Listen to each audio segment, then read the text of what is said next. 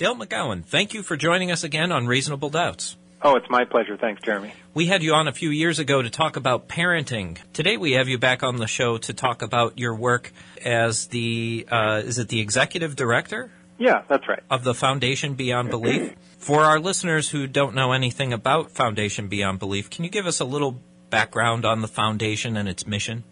Sure. Foundation Beyond Belief is a 501c3 humanist charity, and the idea is to give humanists and atheists a place to focus and demonstrate their charitable giving. That was the initial plan. The initial program was a charitable giving program. And we've expanded since then into other aspects of philanthropy, including volunteering and overseas service. But we still have the same mission of basically encouraging humanists to rise to the highest aspirations of humanism, and that's mutual care and responsibility. We know that there's no supernatural power to help us out, so we need to come together and do the best we can for ourselves for a better world. There is a bit of a charity gap between secularists and their religious counterparts. And so it's great to see an organization like this stepping in to try to fill that gap. Have you considered the foundation to be a success so far in its rather short career, only a couple of years now? Yeah, it's actually we're coming to the end of our fifth year, and it has been a tremendous success, really beyond what we anticipated. And you're right, the charity gap is real. It's something that every once in a while atheists say, oh, it's that those numbers are skewed or something, but it's very well established by very solid survey instruments that churchgoers regularly give 2 to 3 times as much of their discretionary income to charities as non-churchgoers. And but it's interesting that it's phrased in that way. It's not belief and disbelief. Mm-hmm. It's whether people are going 52 times a year in many cases into this place where they hear an inspirational talk about the needs in the world, and then a shiny plate is passed, mm-hmm. and they have the option of giving or not giving in the presence of their friends and peers and neighbors. And that gives them a sort of structural opportunity to encounter philanthropy over and over and over again. Mm-hmm. And so it's perfectly sensible that they give more at the end of a given year. So I wanted to create something that gave non-theists that same opportunity. So our members sign up for a monthly donation in the amount of their choice, comes out of their account automatically, and they're able to distribute it among our featured charities however they'd like. And in the past 5 years, we've raised $1.75 million for charities around the world. That's incredible. That's really good news. I'm surprised in just 5 years that it's come along that powerfully. What are some of the groups that that the foundation donates to? Well, what we do is we have 5 categories of giving. Okay. There's poverty and health, and education, human rights, the natural world, and then we have a 5th category called Challenge the Gap, in which we feature one progressive religious charity per quarter. It has to be a non-proselytizing charity that works mm-hmm. for the common good, so people putting their religion to good use rather than bad. And our members are able to distribute their funds among those 5 cause areas however they'd like, and we have a new slate of charities every quarter. So we tend to stay with charities with relatively small budgets, usually under $10 million a year, which sounds large, but it's not compared to a lot of charities. So we look for innovative, effective charities in that range, and we have done everything from an orphanage in Nepal to education programs in southern Africa to a science education program in India to a soup kitchen in Trenton, New Jersey. I mean, it's really been a wide range. And it's typically education and human rights are the areas that our members support most strongly. A lot of our members feel that education is really the key mm-hmm. to everything else. Once you bring education in, then poverty and health and the environment and so on are helped. So anyway, it's the idea is to make sure that people have a range of choices over the course of a year and to really be able to express their humanism in the way that they'd like. That's excellent. And I'm interested in this Challenge the Gap program. Is that meant to build more bridges between progressive religious believers and non-believers? Yeah, that's exactly it. It's something that our members expressed interest in early on. They said, hey, this is something I'm really interested in as a humanist. Mm-hmm. And some other people were not, and then that's easy for them to just direct their funds in another direction. But The idea is to really challenge that gap, to show that there are a lot of toxic expressions of religion out there, but there are also a lot of people who are doing perfectly good work within their worldviews, and we wanted to underline that common ground. So at this point, we have actually donated to at least one charity in every major world religion. So we had an Islamic charity and a Jewish charity and a Christian charity and so on. And in every case, we spend a lot of time making sure that they are doing charitable work without proselytizing, and there are a lot of those groups doing it. And when we contact them and say, hey, we're an atheist humanist group that wants to give you a grant because you're doing great work, it really blows their minds. I mean, we get some fantastic reactions from these groups. They just find it to be a really positive thing. Yeah, and a lot of them advertise it on their websites. They say, look at this. This is a great thing. It's just completely made my day to make this connection. It's really been a positive thing. That's great to break those stereotypes and, I mean, maybe even learn a few things, too. I mean, the religious groups have been in the charity game for a while. Skeptical movement or free thought movement, humanist movement, whatever you want to call it, right? It seems like we're just now getting that critical mass behind us in numbers and exposure to really get movements like this going. Right, that's right. You are currently doing some end-of-year fundraising. Yeah, that's right. This is a really crucial, like it is for a lot of nonprofits, this is a crucial time of year for us. We get as much as a third of our operating budget for the year has to happen in December. Right now, we are actually about to launch two new programs, two very exciting programs, but they're also very costly programs. They really are going to require a lot of resources. One of them is a disaster recovery teams program. We're helping to organize the humanist response on the ground when disasters happen in the United States.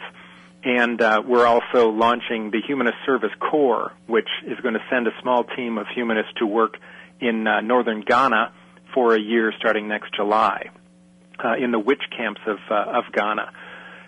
So these are really exciting things, but we need to make sure that we've got the resources for it. So we are trying to raise $75,000 in the month of December and doing it through a drive that is really going well, but we can use some help to get over that last hurdle. I've heard everyone has just been blown away by the amount of support that's already come in, and some matching grants that were made, and especially this most recently Dogma Debate Radio, I think, did a 24-hour telethon, and apparently it was a great success. Oh yeah, it was an amazing thing. David Smalley and John Karff for Dogma Debate, 24 hours without a break. With 24 guests on the show. It was absolutely amazing. That's They awesome. stayed up the whole time and raised $31,000, bringing us almost halfway to our goal just by themselves. That's incredible. Major props to those guys for doing that, and for everybody supporting it. And these new programs, they sound really exciting. We had Leo Igwe on the show about a month ago, I think, and he was telling us about these witch camps in Ghana. Oh, yeah. And just how much need there is out there. Can you tell me more about that program and what's going to be involved? Yeah, Leo was actually the one that first gave us that connection as well. We had an exploratory year last year. We sent a team of 4 humanists around the world working on in 8 different countries, 10 different service projects to plan the Humanist Service Corps and select the one location that would be our long-term commitment. And they connected with Leo in northern Ghana and were with him in the witch camps, and just realized it was just the perfect opportunity for us. It was very resonant with our community to be addressing these superstitions and the negative results. And so that's where we're going to be focusing. And it's in the witch camps. It's a fascinating situation because the camps themselves are not the problem. A lot of people think of them as, like concentration camps or something like that.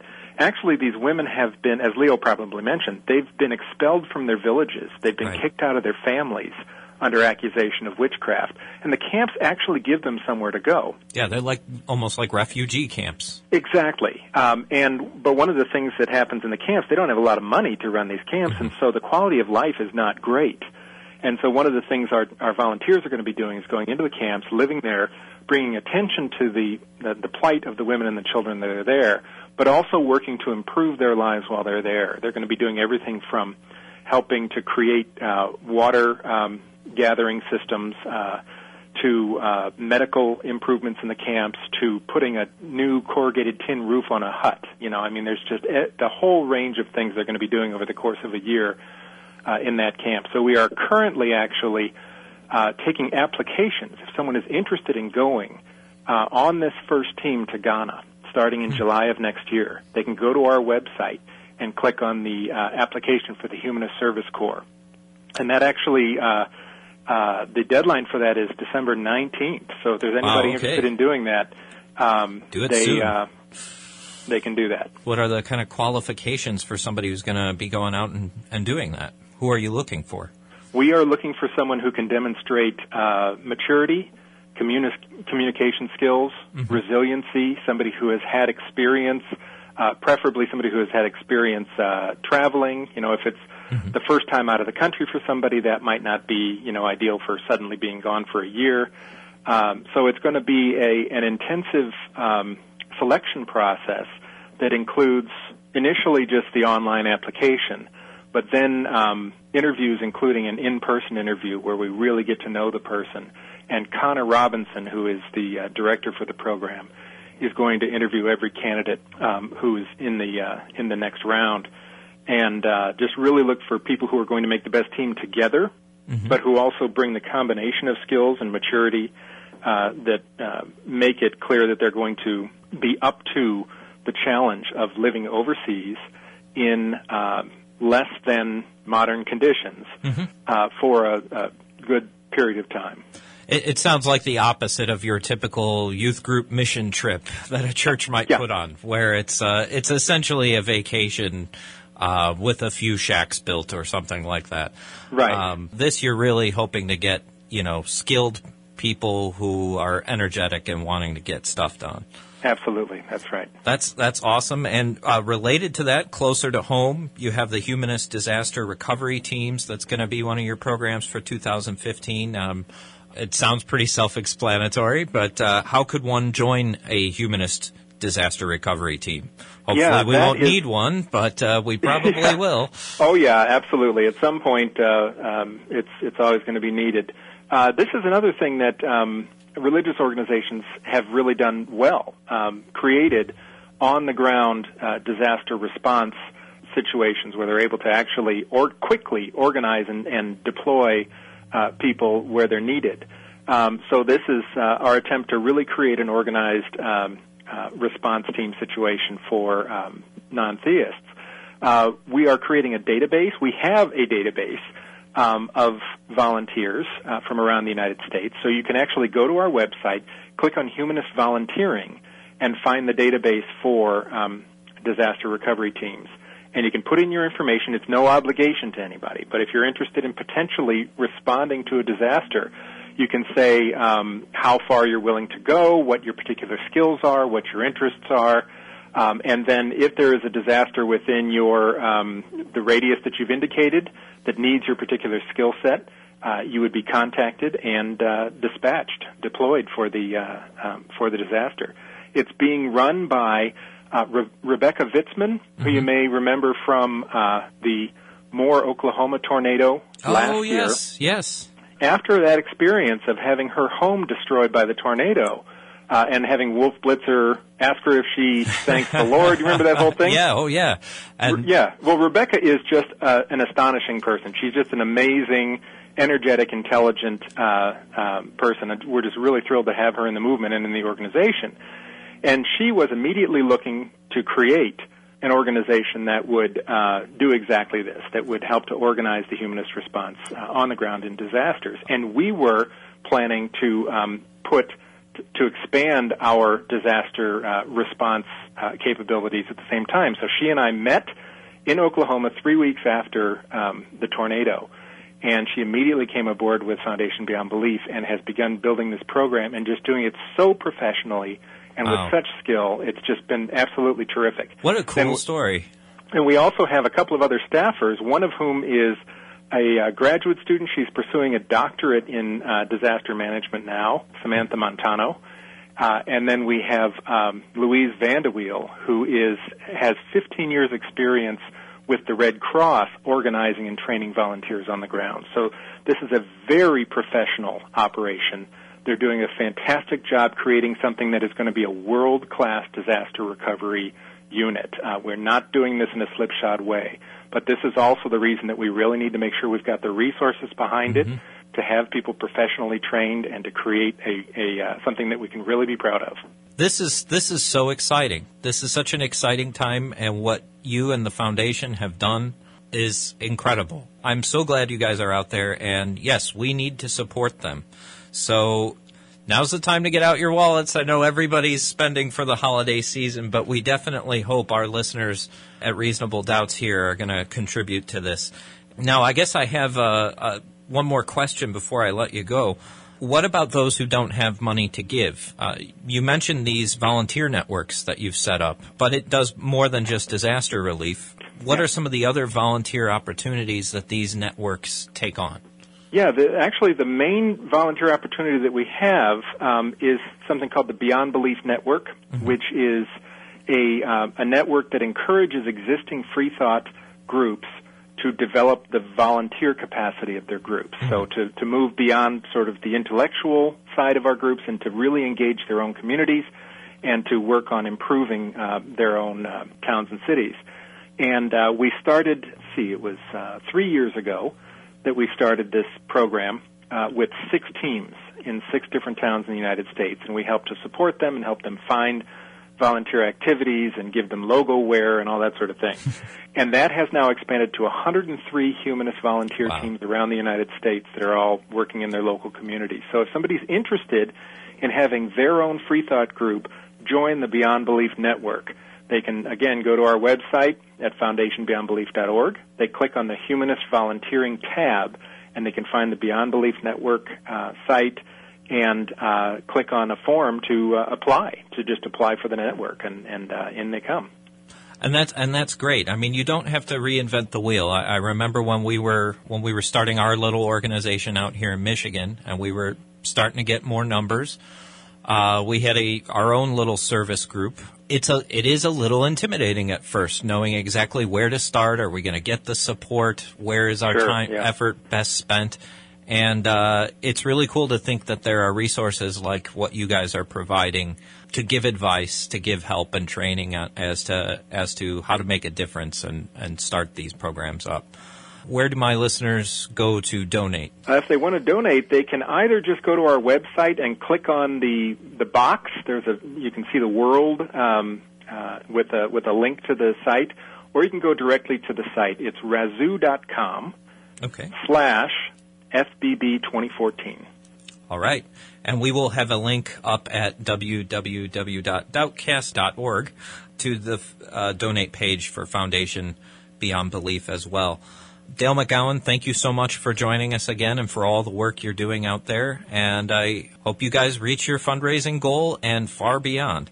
Well, thanks. I appreciate it, Jeremy.